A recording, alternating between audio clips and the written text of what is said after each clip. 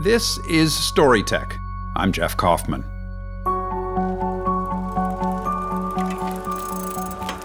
If I sound a little breathless and it sounds a little windy, it's because I'm talking to you on my bicycle. I'm pedaling up a leafy street in North London lined with yellow brick Victorian mansions from around the 1850s. I was cycling here a while ago when a blue historic plaque on one of the homes caught my eye. I'm going to stop in front of it now. The plaque reads, David Gestetner, developer of the office copy machine, lived here 1899 to 1939. Suddenly, memories of my childhood from fourth grade flooded back. I remembered the hand-crank copy machine we called the Gestetner. I was so intrigued that when I got home, I Googled Gestetner. He's pretty much forgotten today, but it's no exaggeration to say he revolutionized the way the world communicates. He was, well, kind of the Bill Gates of his time. And so, today, the machine that democratized printing and publishing.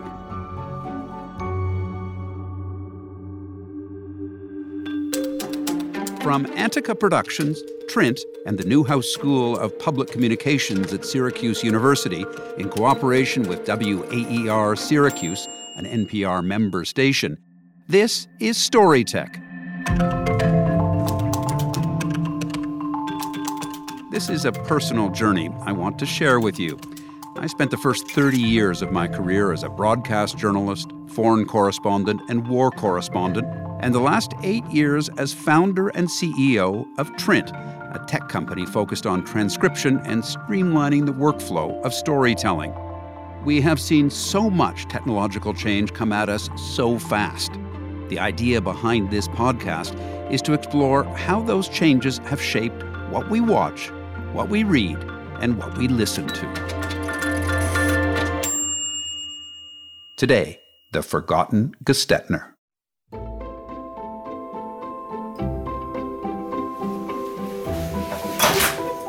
Well, hello. Come in. Jonathan. Hi, Jeff. Very nice to meet you. This is Jonathan Gestetner. And David Gestetner was my grandfather, who died a year before I was born, so I never knew him. But you knew his legacy. I knew his legacy, and I think the more one looks today at his legacy, the more one sees it. I can probably guess how old you are based on whether the name Gestetner means anything to you. Well, I remember my father was somewhere or another, and he said his name was Gestetner. And they said, I didn't know there was anybody called Gestetner. And he said, who else would have thought of such a bloody awful name for a company? The Ferris wheel was named after its inventor, George Ferris. The diesel engine after Rudolf Diesel. It never occurred to me as a kid that the Gestetner, too, was named after its inventor. It was just the copy machine at school. I think my first attempts at short stories were reproduced on a Gestetner, which is why I wanted to know the story behind the machine and the man who invented it. And that's what brought me to a spectacular penthouse apartment in the leafy London borough of Hampstead. That is where his grandson lives. Not everybody has a grandfather who's really changed the world. No, I think of it as that's what it is. I say I liken it to the impact of social media today. All this might sound like hyperbole, but the machine radically changed the way the world communicates.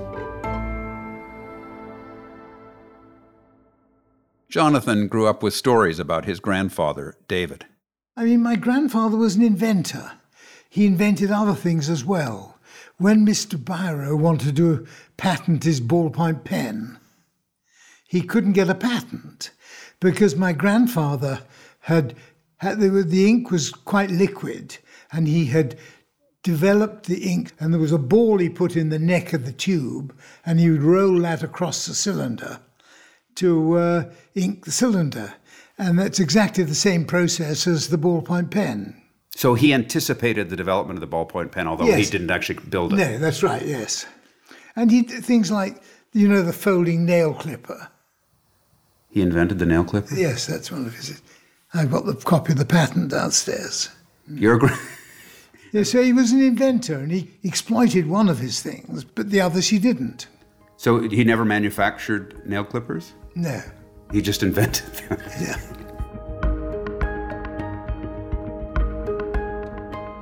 And then, of course, came the invention that bore his name and made David Gestetner both famous and rich.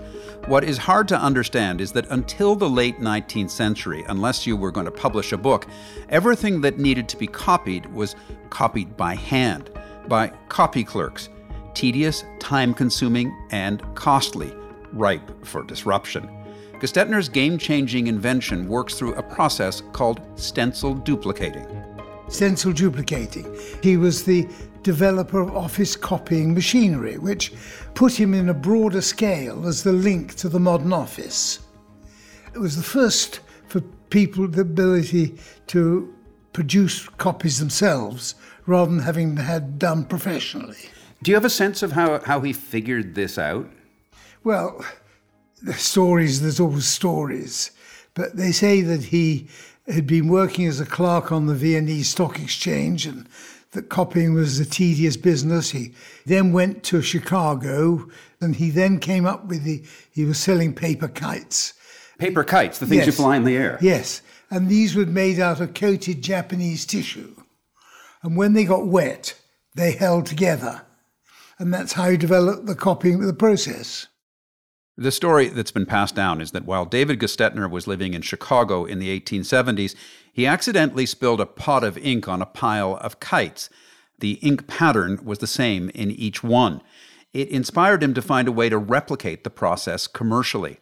And so in 1881, he moved to London to find financing and open the Gestetner Cyclograph Company.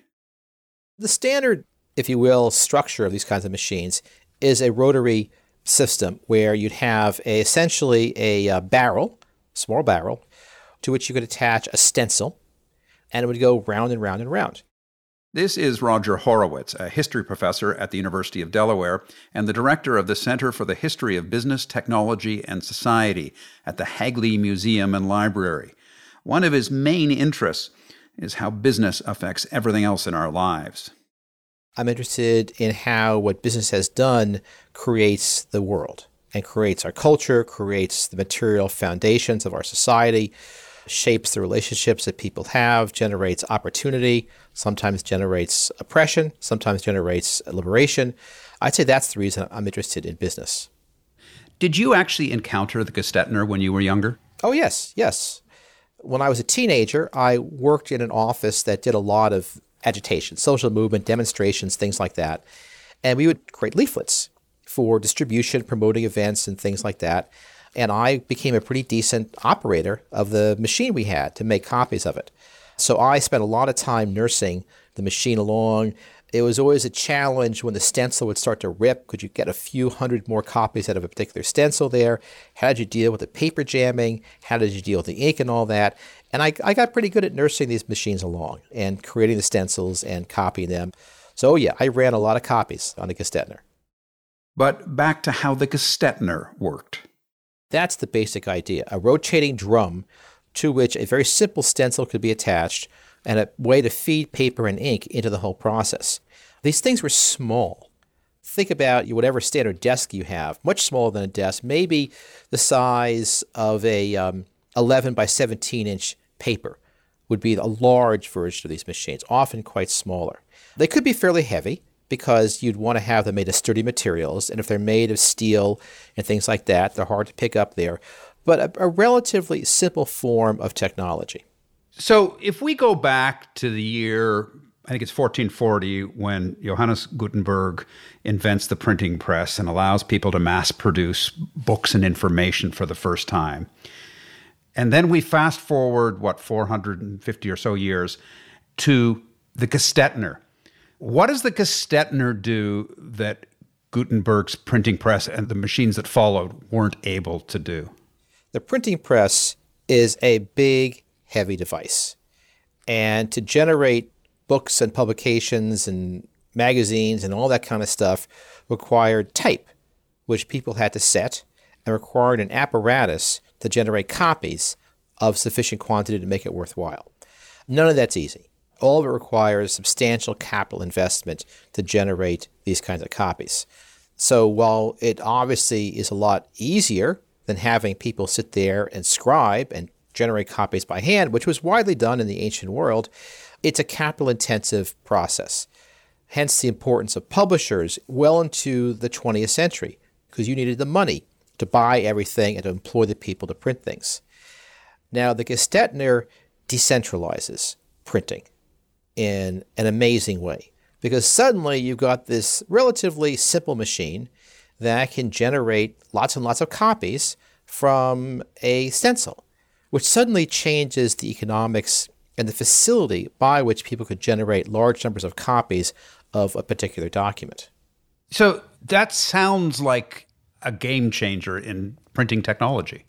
Oh, absolutely is. When you start having the Gestetner and other mimeograph machines, the amount of paper that can be generated grows enormously.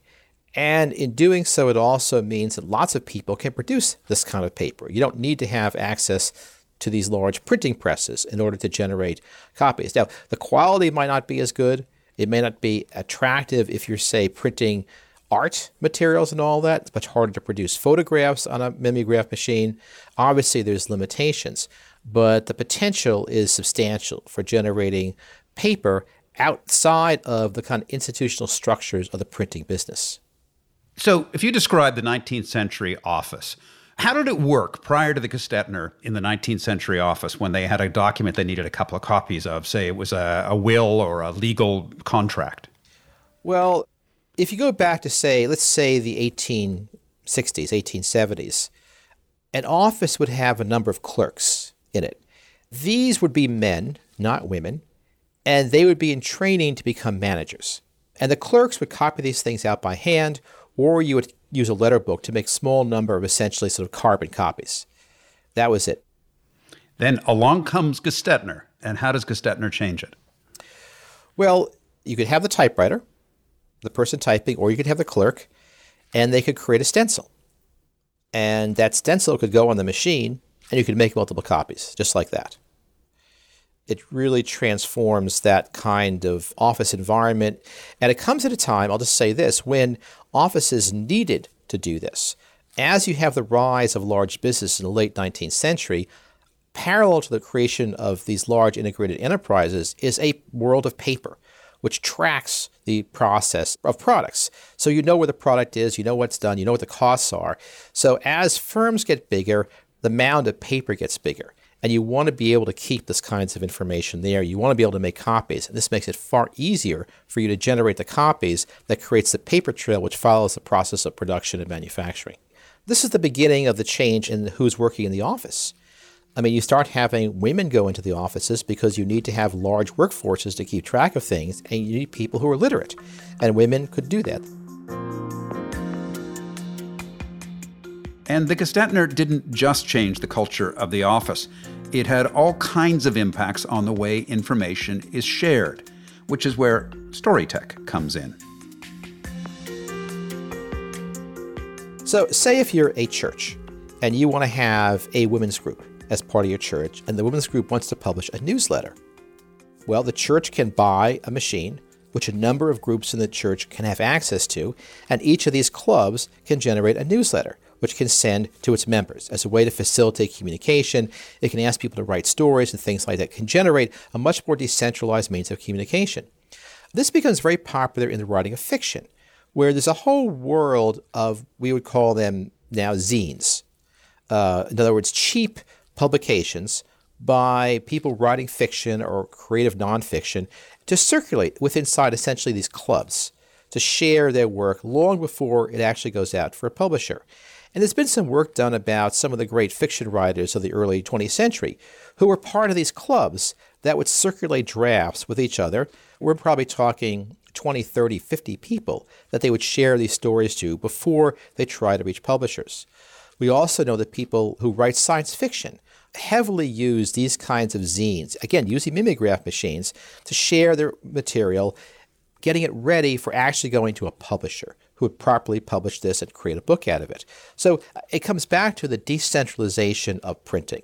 When you decentralize it and you have these relatively cheap machines, all sorts of different units, different groupings can use these to communicate and create cohesion among themselves around what they're interested in sharing. And what starts to happen is that publishers start to pay attention to these zines as a way of doing talent hunting. Much like publishers will look at blogs and see what people are printing on the internet and see, well, is this someone who could be a potential author? And I think the impact, that's the most obvious one, but it happens in all sorts of ways. I mean, the story I'm telling about the church club, multiply that by the number of churches there were in this country in 1920. And think about the number of clubs these churches and synagogues may have had. And you're talking probably tens of thousands of little organizations, little groups, communicating via these inexpensive machines. Really a tremendous change in the kind of communications that's feasible in our society. Storytech is sponsored by Trint, the automated transcription and content creation tool made by storytellers for storytellers. Trint can help turn audio and video files into articles, podcasts, and videos faster and easier than ever before. A discount code StoryTech25 is available on annual plans at Trint.com.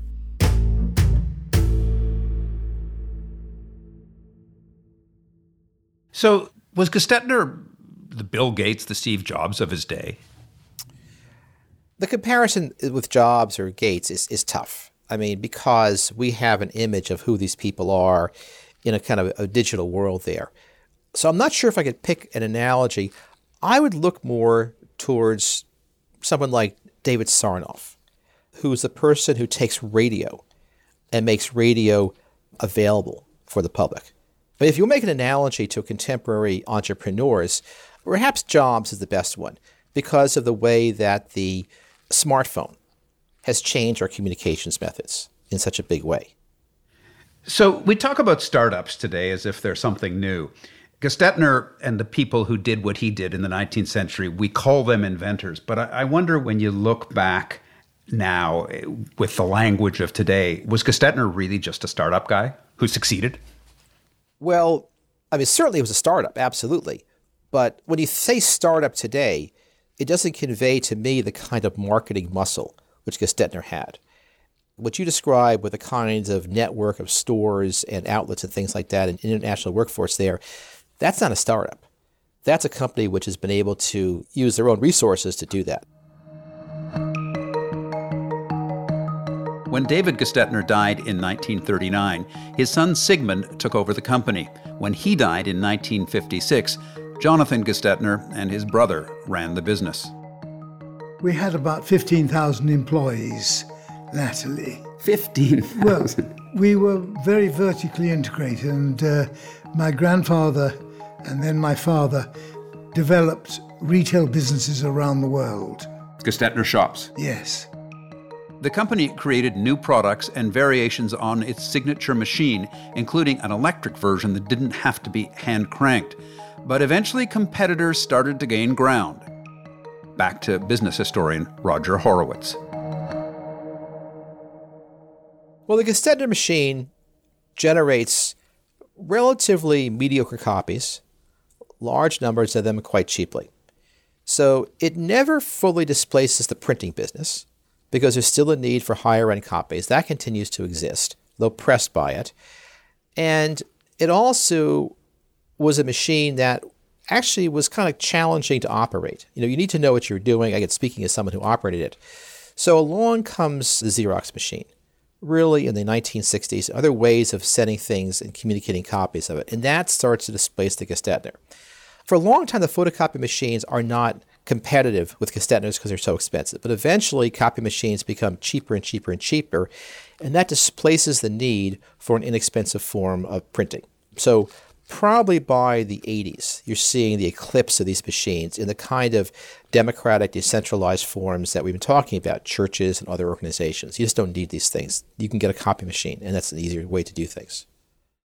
By the 1990s, Jonathan Gestetner and his brother had to make a decision about the future of the company their grandfather built. I felt it was time that the investment in every new product was such that every time you developed a new product, you bet the company. So what did you decide to do?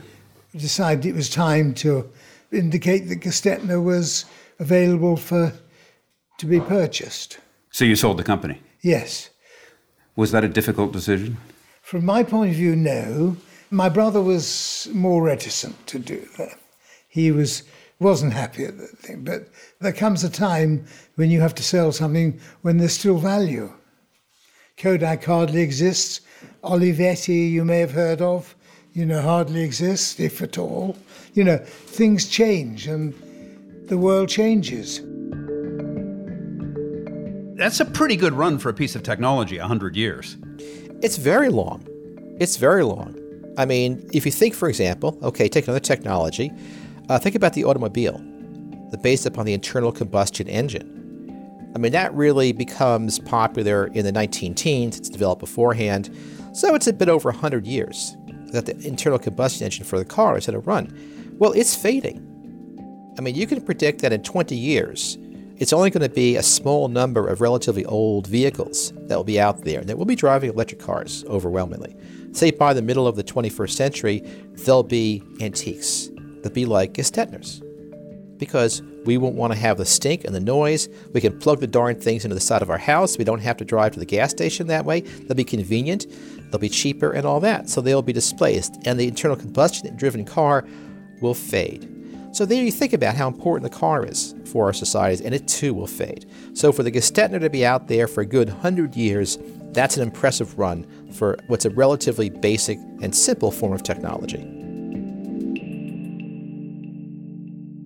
When you look back on the Gestetner series of machines, because it wasn't just one machine, why do you think it's important? It's important because it freed the ability to produce copies from professional things, which is just the reason that, for instance, communist regimes or totalitarian regimes are scared of the duplicator, because it makes it too easy for people to spread propaganda. Just as today, people can spread propaganda with social media, which is becoming an increasing menace.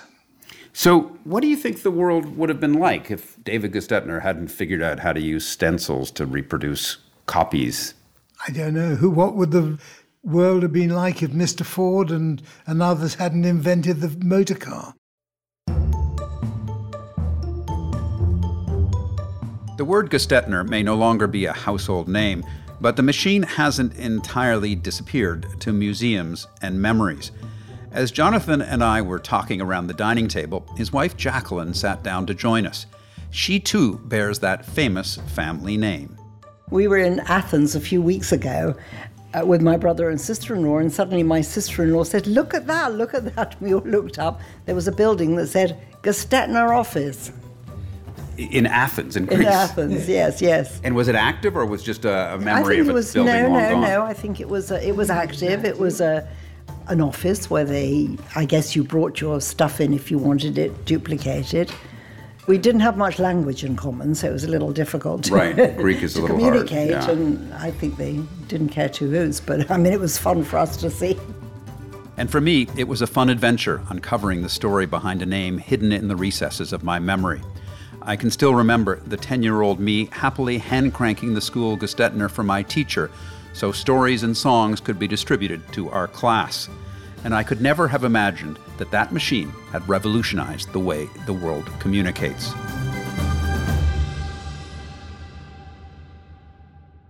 One more thing before we go, back to Roger Horowitz. So before we wrap up, we'd like to ask everyone who comes on this show to talk about their personal relationship with technology. So, is there a piece of technology in your life that you couldn't live without? I probably could not live without a car, because the car has structured where I live and my relationship to work and all the other elements of our lives.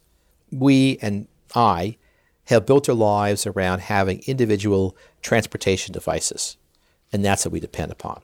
And if the cars all went away, I would have to move. I'd have to change the way I live in that kind of a way. So yeah, I say yes, that's probably the big one. And what's your least favorite piece of technology? I'd say that I dislike the Alexa machines and the various voice-actuated machines in the home that you can use to order things around. I think it contributes to the helplessness of our society, that we can't do things ourselves. And the danger of technology is that it takes knowledge and skills that we can use, and it makes them obsolete. So that's where I'm at there. I mean, I very much dislike, for example, the kind of parking technology you can get on cars, because I think you should be able to park your car yourself, and you might need to someday. So again, the Alexas, these automatic devices that you just use your voice to make things happen, I think you should just get up and turn the microwave on yourself. I don't think it's such a terrible thing.